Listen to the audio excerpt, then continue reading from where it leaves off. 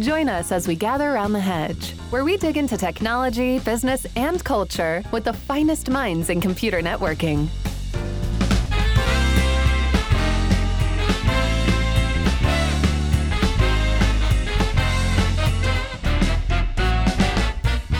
Well, hello, and welcome to this episode of The Hedge. Hey, Tom, I'm glad you're back with us tonight. You and your, I'm here. You and your plant and your globe. Awesome. Great. And tonight we have with us Jeff Tensura, who is, I don't know, sitting in the dark. I don't know what's up with Jeff. Maybe he's trying to grow mushrooms. You never can tell with him. Surprisingly. And you sit in the dark to configure routers? I cannot do it any other way. Oh, there we go. There we go. All right. Great to be here. Thanks. Yep, great. Awesome. And so tonight as our guest, we have Daniel. Daniel, I'm sorry, I cannot pronounce your last name. You're going to have to say it for me. It's Daniel Teycheney. Thanks for us. Teycheney. Thanks, Tom. Right. Thanks, Jeff. And where are you, Daniel, physically? Yeah, I'm in Melbourne, Australia, not to be confused with Melbourne, Florida. Good. Yes. I was actually there in January for APNIC. I was speaking at APNIC, and I went out to dinner with a couple of folk I know there, and then I went out to the Great Ocean Road. It was really, really cool. It was a great trip out to the Great Ocean Road. So, Tom, this is all about open source. So I'm going to let you open for open source, and then we'll see what happens. Nice. See what you did there. There was on the Packet Pushers, there was a podcast that Daniel was a guest at. In the topic, I just thought the episode was really well done, and loved the back and forth and the very nuanced discussion that was happening there. And it just inspired me to think of a couple of other things that I wanted to sort of just continue that discussion. The topic of that discussion was basically open source versus commercial software in the context of network operations and, supporting network infrastructure. And I thought there were some great points that you guys discussed. A few of them, I think, deserve a little bit more explanation or exploration, I guess. And I just kind of wanted to jump into that. And I guess just to get started, one of the things that kept coming to my mind as I was listening to that episode was the whole idea of the sort of the dichotomous nature of the two. That it either has to be open source or it has to be commercial. And that's really interesting for discussion purposes. But the more I listened to it, the more I thought, why can't we use the Unix philosophy of lots of small tools chained together, and then you choose the ones that work, choose the open source ones and the commercial ones and the combinations that you want. And, maybe that's another way to look at this. So that's kind of what I wanted to open with a little bit. And I don't know, get y'all's thoughts on it. So my first challenge to that is going to be, are there any really open source tools available that have no commercial counterpart or have no commercial support? Does anybody know of any? There are a few small ones maintained by individuals, but like FI routing is open source, but yet it's really by and large commercial software. So are those actually opposing categories? What do you think, Daniel? Do you know of any? No, not really. I mean, it's just if we think about it more in terms of what the outcome is that we're trying to achieve, there's commercial or open source options to deliver against that outcome. So, I don't. Okay. I think that they're a little bit different. I don't think that it's an either or scenario. You don't think it's an either or? I mean, I guess my point is that there is really no such thing as non-commercial software that I know of, except very small projects. There are closed source commercial products and there are open source commercial projects. But I don't know of any actual open source non-commercial projects. I mean, Bird, I guess, but Bird is maintained by it's maintained by a nonprofit. What we'd say in the U.S. is a 503(c) type of thing. So I think that's funded by somebody. Jeff, you know of any that are truly open source? GoBGP? I don't know. Pretty much everything. GoBGP is pretty open. I would say it's not. But it has commercial support, right? I would argue that what NTT provides is in no way commercial support. Okay. So, right. No. So no. Okay. So GoBGP might be the exception. Well, and I would expand this beyond just routing stacks. I'm not just talking about open source routing stacks. Yes. I'm talking about all tools that you would use. Right. Like, is that a database? You would probably use a database if you're writing some, there's open source options there and there's commercial options there. And right. That sort of thing. But most open source options are open source options because they're freemium. And there's a company that's standing there saying, we will sell you support if you want it. And that's how they're paying the developers who are working on the open source project. That's kind of my general understanding of most of the open source projects that I've messed with. I don't know. I think it depends. Okay. Yeah, I don't think that every single one is backed by, a uniform entity that's looking to sell you services. If we just talk about automation frameworks, there's a framework called Nornir, which isn't backed by a central company or a central team of developers. It's more a collective of automation professionals across multiple companies that use their intelligence and IP together to deliver a solution for multiple people. So that's maybe an example of one where it's not just one company developing any, in quotation marks, open source software so that they can then capitalize on the market by offering commercial support. Nornir is an interesting example because it consumes other open source projects itself. It depends on other open source projects to operate, right? Nornir needs Napalm. It also needs NetMiko. And these are projects that are not associated. NetMiko is you could say it has a small scope. I wouldn't say it's a small product, not to downplay it or anything, but it's certainly not the sort of thing that somebody would go start a company to sell, right? Yep. NetMiko is a component that you use, and it's an open source project, has nothing to do with commercial offerings. So I think that there are tools, and especially as the tools get smaller and smaller in scope, they get more towards this sort of community oriented open source sort of effort. Okay. So now going back to your original question, Tom, you were saying that you thought, why not just be able to string tools together? So let's talk about that a little bit. What does that look like to you and Daniel? I mean, how does that play out? So that's, in my mind, that's say you need to do some network monitoring. You have a couple of choices to make, a bunch of choices to make on this road. You could go buy a commercial package that does 80% of what you need. And in my experience, I've never been able to buy commercial software for network monitoring specifically that ever did many more than 80 or 85% of what I need. I swear it doesn't exist anywhere. Yep. And so you either get something that does 85% of what you need and then you just live without the other 15%, or you go get something to put it together to get the other 15%, or you sort of manually do the other 15%. Or the other fork in the road you could take is, okay, well, I'll just go get the components myself.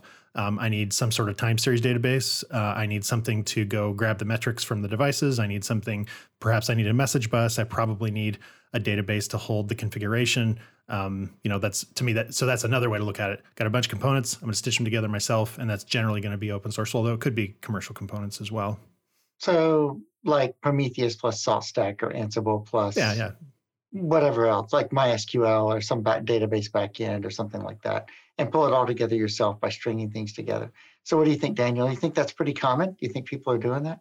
Yeah, and I also think that trending forward, there's going to be a lot of, for lack of a better term, middle box integrations where people are going to take maybe a commercial platform and an open source platform and then take inputs from one system and feed them into outputs of other systems.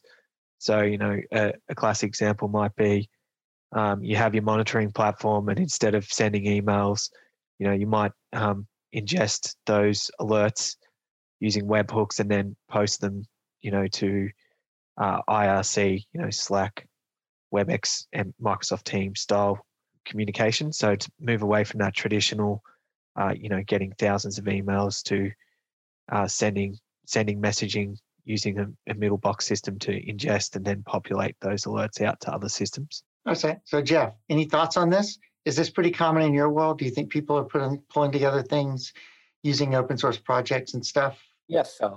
Or is this kind of unusual? I think it's pretty usual because there are a bunch of really good and very active projects where hundreds of people contributing code. I mean, FRR is the best example, right? On itself, it's open source. You can take the code and modify in a way you like. But if you look who is mostly contributing, there are commercial entities, being NVIDIA or old Cumulus, being VMware and other people. There are also a lot of people who we don't know who took FRR and building their routing on top of it, right? There are a bunch of security startups. There are a bunch of people who are doing it without really contributing back, which is the way it is. But the point being, they're taking open source software and putting their, secret sauce on top of it and using both. So it's very common from my perspective. I definitely agree with the, who's contributing. That is obviously heavily tilted toward, people who write software for a living or for their own operations, for sure. There's another aspect of this that I kind of wanted to think about, and it's an idea that Pete Lumbus kind of discussed with us here on The Hedge some time ago, and that's the, you think about, if I'm going to consume open source, then I should do something to give back, right? I should contribute something to it. I should at least take my use case, make sure it's documented, that sort of thing. If not, contribute bug fixes and things like that. But he brought up another idea that I thought was interesting, and the way he labeled it was consumption as contribution. And basically his argument is, as more and more people consume a product, consume an open source project and participate with the community, and that's the big hook there, and participate with the community, just their consumption is partially adding value back into the project. I don't know, what do you guys think about that? I'd have to agree with that, because, anyone developing anything, mentally can only compute a finite amount of use cases, and just by having more people exposed to it, you're going to get more perspectives, different experience levels, different backgrounds.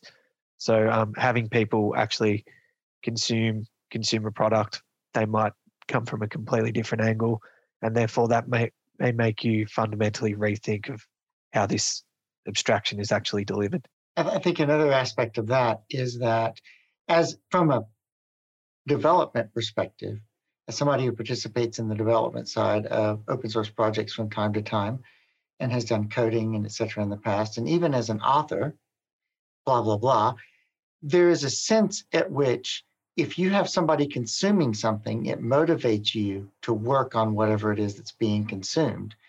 And it helps build the community, because the community itself is really, really important. And the more consumers you have, the more people you're going to have who are going to want to say, I want to jump in and help with this, because now I see a place where I can impact people's lives. I can impact people's operations. I see you shaking your head over there, Jeff. Do you have anything to add to that? Yes, I think basic community reciprocation. You do something for someone else, person feels, if not obliged, at least he would be really glad to give you back, to give the community back. So in this kind of projects, when people actively engaging, helping each other, you see really good results, and people are really engaged. So I actually have an example of that, Russ. This was years ago, but I was interacting with the FRR community, and I don't know if he wants to be mentioned by name, so I won't. But I was super impressed by the way he handled things. I jumped on the Slack group and I said, "Hey, I think I opened a bug. I opened a bug because something seemed to be wrong with the installation of FRR on CentOS. This was a long time ago. It's all working now, but." And he answered it and got on Slack with me and started looking, and he's like, I don't get this. So can we do a screen share? And I'm like, what? Like, I have paid you $0 to do anything for me, and I'm just happy that you even looked at it, but you want to actually see the problem. So we did a screen share, and he ended up spending like 2 hours with me, and we figured it out. And it was something that it turned out to be a default that probably needed to be adjusted. And I just was like, I have never gotten that kind of attention from a service contract from a vendor.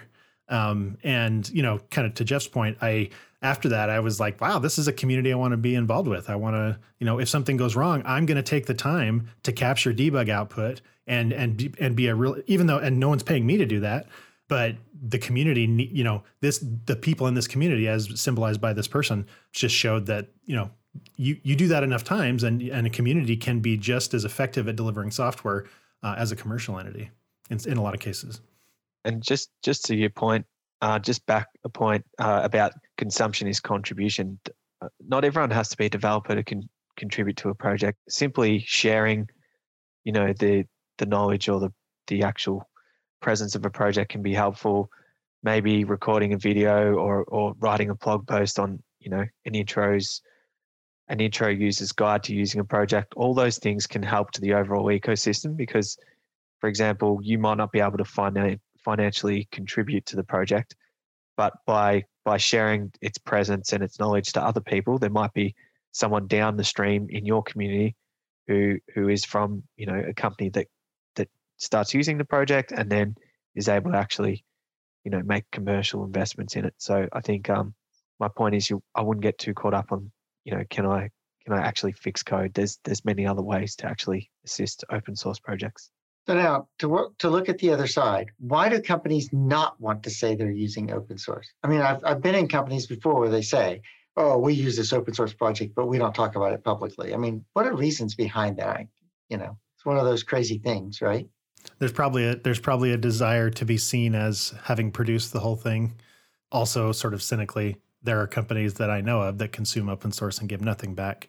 And, you probably don't want to be labeled as that even if you're doing it, right? Because of the kind of bad connotation that could go with it, I guess. Do you think that perhaps it goes to a conception that, if something is quote unquote free, that it's cheap and thus inferior, and therefore, just in broadly speaking about life, if you pay $120,000 for a car, it has to be better than a $30,000 car. Therefore, if we say we use something that's, in quotation marks free, the perception is the quality is going to be inferior. Could be. And if I'm a consumer, if I'm someone paying for software and I find out that 80% of it is open source, why didn't I just do it myself? What am I paying these guys for? Yeah.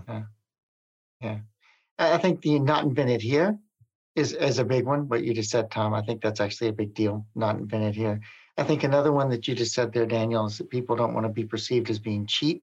Other people might see it as a security issue. If I tell people I'm using MySQL, I'm exposing a set of attack surfaces publicly that I probably don't want to expose. I think there are others. People just want you to believe that they're not the kind of company that uses outside help, or that, they just don't want to let you know what they're using. Like they won't attach their name to any product ever, much less open source. And so I think those are all reasons. I don't know that they're valid. I don't consider many of those or any of those to be valid personally. I mean, I can see a company saying, I don't want to tell anybody I use Cisco. I don't want to tell anybody I use Juniper.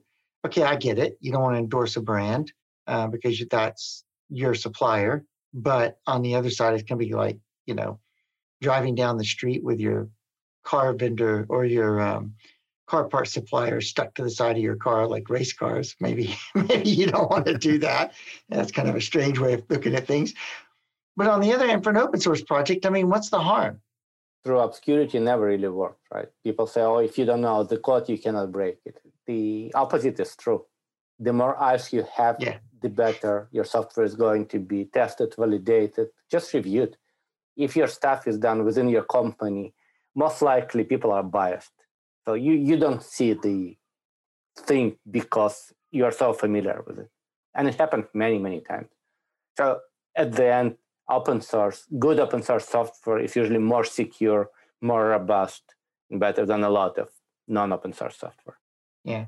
And that's something I wanted to bring up here is that, when you talk, Tom, about chaining together software that's open sourcing and based on commercial closed source type things, and try to string them together to create a system, you're actually adding a bit of complexity to your network and to your environment. That there's a serious trade-off to think about there. And one of those trade-offs is supply chain security. Another one is just flat out, Keys law, the first corollary to Keys law, which is you can understand your system and you can understand the adjacent systems to yours. Okay. But beyond that, you're kind of working on rumor and pop psychology. So how much of that plays into open source? And how does that resolve itself? Is there something in there that needs to be thought about if you're doing this type of thing? Yeah, I think so. I think that there are extreme ends of the continuum. Like you could go all the way and say every single little piece I'm going to go get from a separate open source project. And there's a lot of science projects out there that do that sort of thing. But then you can also go all the other way and say I have to get everything from one commercial software supplier or from one open source project.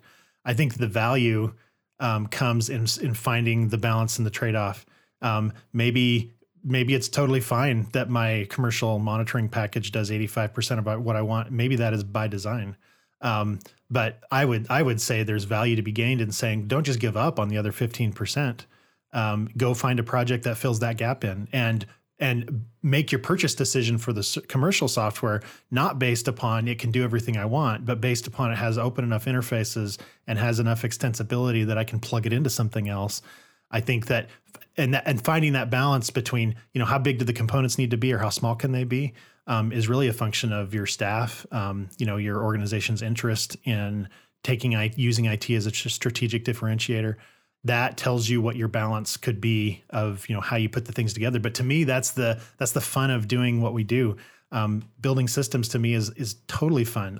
It's a lot more fun than getting a thing from a vendor that says, here's a big manual, call it, run these 5 commands. And then if it doesn't work, give us a call. Some people like that. It's totally fine for them. For me personally, I want to build systems. And so that's kind of, where do you take the components from and how big are the components, I think, are the questions. I think another danger in the string it together idea is I know of commercial products shipping right now, and you might have it in your network, and I won't give you the names, that are built on 85% of it or 50% or whatever is built on open source projects, but there are 4 databases in the project. It's being shipped commercially with 4 different databases in it. And yeah, maybe I can get away with Redis and MySQL or something like that. But at some point you have to say, you know what, guys, just stop slapping pieces together and start using the pieces that are already in there.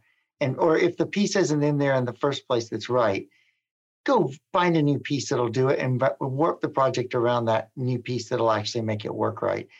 So I think this is also a danger people get into with open source is, well, I can grab this over here and that over there, and I can grab that over there, and then I end up compiling in, the entire Linux kernel because I want VI as a text editor, and now you get all this garbage, and you're like, all these lines of code, look how big my project is, and all this memory is taking up, and 90% of it's not being used. That's just attack surface. Thanks.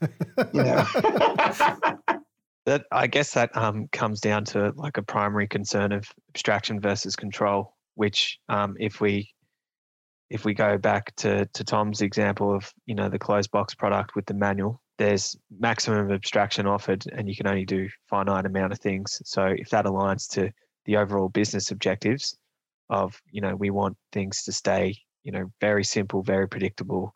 We're not after feature velocity. We're not after, being able to respond to agile business needs or whatever. Then having that abstraction offered for you is a good thing. However, if the company perceives, IT as somewhere that should be innovating or offering new features or offering, being able to respond to changing market conditions, like they might be a company that performs a lot of mergers and acquisitions, then you're tied to that ship. You're tied to that, whatever that abstraction is. So you won't be able to actually make any customizations or adjust accordingly. You'll be largely tied to that commercial product and their strategic objectives and whatever they are willing to offer. So I'm not saying that either is better, but it's just understanding your business as a whole more so than, maybe what it is that me or you want to do. Because if you try and do something that's fundamentally against what the business is trying to do, you're essentially going to be a person with a paddle trying to paddle against wherever the Titanic's going, and you'll probably cause yourself a lot of stress and be unpopular within the organization. So I think that idea of aligning with what your business's strategic objectives are is critical. And if you are in the scenario where your business does want IT to be a strategic asset and not just a cost center, and you insist on using only on maximum abstraction, you're leaving a lot of features and functionality on the table, but you're also, I think, leaving money on the table too. It's not just that your shiny thing isn't cool. I think that you're potentially sinking a lot of money into support contracts. You're sinking a lot of money into things that go to benefit that vendor's other customers. And not necessarily you. And that whole idea of competitive differentiation, like one of the things that came up in the other podcast was the some other customer wants a feature and you want it too, it's more likely that it will be implemented by the vendor. That's totally true. If 5 other people want it, then it's even more likely. And if you're on board with 100 other customers, awesome. You're probably going to get it funded because the vendor's going to easily see a internal business case to make that. But then all of you have the same feature. You are no longer differentiated. And so if that aligns with business priorities, then that's great. But if you're trying to offer something differentiated based on IT infrastructure, and you're depending on your competitors to reinforce the need for this product, well, then what you're doing by definition is not differentiated. And I think that's it's a way to look at, because it always seems to be a power thing, right? Like the vendor has a certain amount of power and you don't. And the only way you get power is by banding together with other customers, but then you all get the same product. And so, it's not differentiated. And by the way, from a vendor perspective, that's actually not true. I could have 100 customers who want the same feature. But if all of them are only putting $10 on the table, the feature's not getting done. Sure. It's going to take one customer who's willing to put the $250 million check on the table, and the feature will get done. And it will, and it may even be hidden at the behest. I shouldn't tell you this, at the behest of that customer, because it is strategic advantage for them. Sure. But I think you could also have the other situation too, where if you had a lot of customers with a certain amount of spend, you could end up just funding a common utility, right? And yeah, right. Well, and this is one of those things, right, where a lot of times, and this is kind of a complaint of mine about vendors in general. This is not, any specific vendor that I'm talking about. Vendors tend to follow what their customers want. So the customers end up driving new features. One of the interesting aspects of open source, and it didn't used to be that way, by the way. When I first started at Cisco was driving new features. I was driving new features into Cisco. I was coding new features without permission, releasing them into the stream. In fact, we used to play games. We used to commit, shouldn't tell you this, but we used to commit the CLI for a feature along with another defect while we were messing with the CLI for another defect.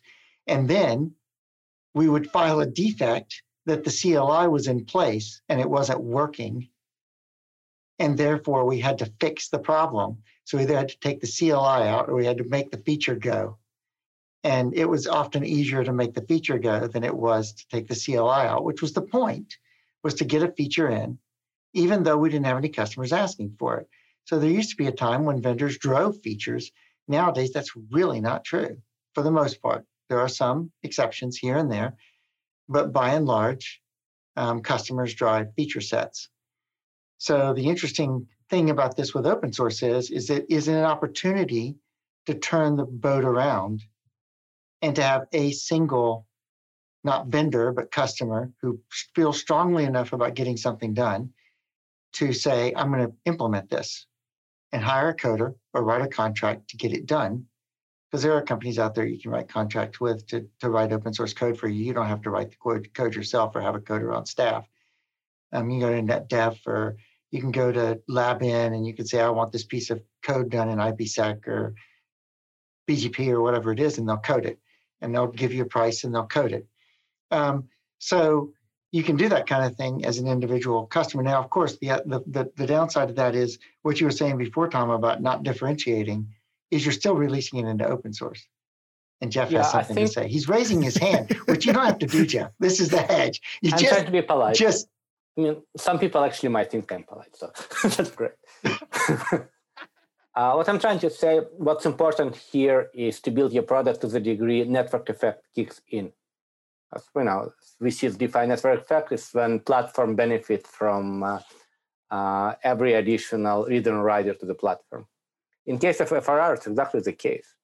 We already have stable, well-developed platform, and I'm abusing Daniel's time as much as I can, right? For example, for free. So when you get someone like Lou Berger or other people who work on top, coming anything they do on top, even commercially, which is completely viable business, right?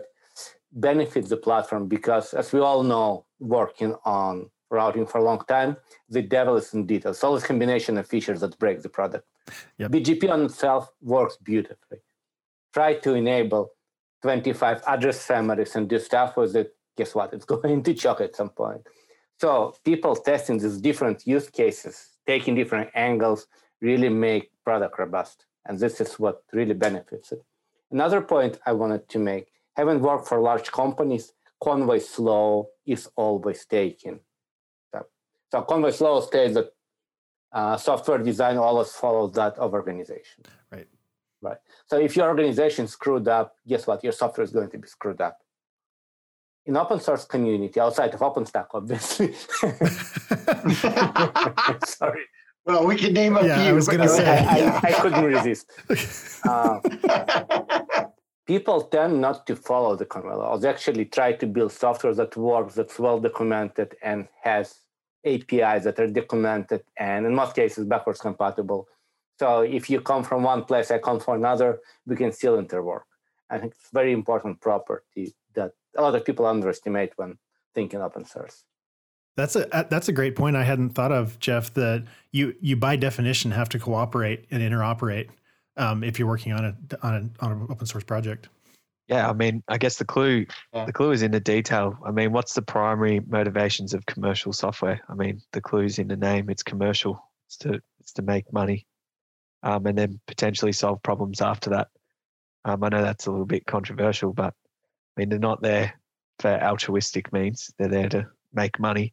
Open source, yep, it can make money, but generally it's started because someone is either trying to solve an existing problem or can see a problem that's going to occur, and they're trying to address that first.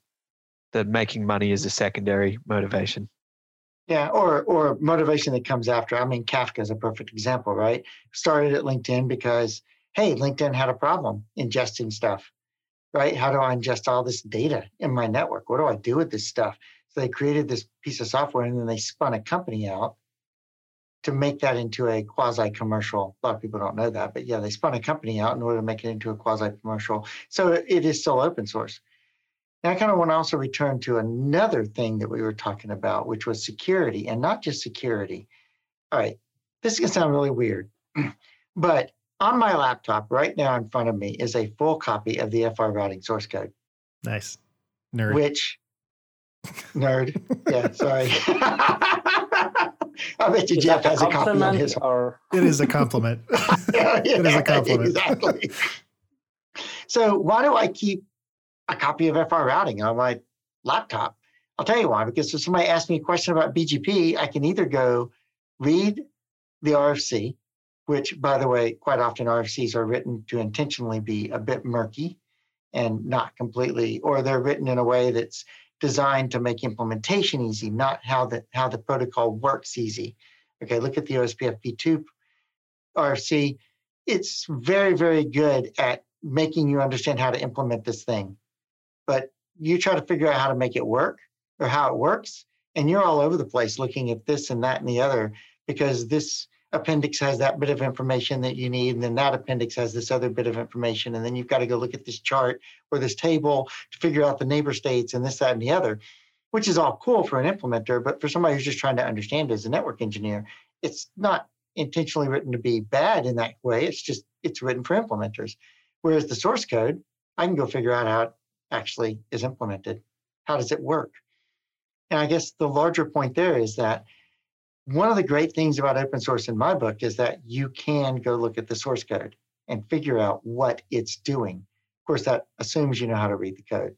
So maybe that's too big of an assumption. Well, it's transparency, right? So there's transparency. I haven't used FRR routing, so forgive me if I'm, got it a little bit inaccurate for that example. But there's transparency in what their testing strategy is, what their unit tests are, what their coverage tests are. What documentation is inside the actual code, how well is it formatted, how coherent is it, how often is it maintained or updated. So by being transparent, it's there for you to see. There's no smoke and mirrors. You can see, you can almost get an insight into the mindset of the quality of the engineers that are working on the project and what their philosophies are as engineers themselves. I have this made me think of something, Daniel, where you're saying I was trying to understand something with label allocation. I can't remember exactly what the question was. It was something about where does as far as how the label manager process in a Big Iron works, like how do you get what label ranges are allocated? And because I don't see any configuration or any default configuration. I asked this question in a Slack somewhere, and somebody, I don't remember who it was, somebody pointed me to some source code. I don't know if it was FRR, LDPD or something, but pointed me to some source code and said, well, this should answer your question. And I looked at it, and even though I don't write C, I can read it well enough, and I comprehended the answer to my question. And I think this is just what Russ was saying. I think that there's huge value in comprehending how the system works a ton. And it's just a lot shorter journey to comprehend how a system works when you can look at the code. And it's not a huge impossible lift to ask people to read source code, I don't think, especially engineers. Especially for those of us who are older and started with C, you could read pretty much anything. Kids who started with other stuff, when they look at C code, it's like, really? Yeah. Well, a good piece of advice, if you're learning to code, learn C. Because if you know C, you can pretty much read anything else. If you run Python, I mean, it's a good language to learn. I'm not saying it's wrong to learn Python. I'm just saying, hey, you're not going to be able to learn C very quickly, or you're not going to be able to read C natively if you just know Python. But if you know C, Rust and C++ and Python and TCL and everything is just kind of like, yeah, okay, whatever. I see what you did there. I understand that now. So that's a... Yeah, after your first null pointer, you know. Yeah, exactly. Or your first crash because you overwrote the bounds on an array, something like that. Yeah, it's pretty true. But I think beyond that, that also speaks to the security situation a little bit, that you can actually read the source code, that you actually have the ability to see, is this, what happened here? If somebody launches a DDoS attack or does an attack against you, you can actually look at it and say, oh, I can see now where that buffer was overrun. I can see what happened there. Now I can actually open a defect and have that fixed, right? And I don't think, like, one of the things I wanted to see what you guys thought about this. One of the things that I hear a lot is it's just too hard to assemble open source or to comprehend a system, how it really works. It's just, I don't have the time. I can't invest, a year in learning how to do this open source thing, or to me, I haven't seen the difficulty. I mean, it's challenging to get started on a few topics, but I just don't think it's as hard as it kind of gets the reputation for, that it's an impossible task for you to integrate open source software and glue stuff together. What do you guys think? I think that products, rise and fall, and technologies rise and fall. And if you don't have a growth mindset or an ability to learn new things, or accept that things will change, you're going to have difficulties no matter what you do inside information technology. I mean, realistically, as an industry, it's the only certainty about it is that it is constantly changing. So I feel that people say it's impossible to understand, might not have grasped the concept or the world that they actually live in. I think Tom, you're saying that it's not impossible to do is probably because you as a person have probably throughout your whole career, and maybe before you even started in information technology, have certain behavioral traits or character traits whereby, you accept that, you're going to have to learn new things all the time, and that it either excites you, motivates you, or provides some other positive benefit to you. And therefore you keep sticking at it. I've learned a bunch of stuff, obviously nowhere near as enough as you three on the call, that I don't use anymore. But that's the price. That's the price that you have to pay if you want to do this sort of work for any meaningful amount of time. Is what I learned today will be, might not be as relevant later on. I might not use it every single day, but it's something that you need to get your head around and accept if you want to be successful.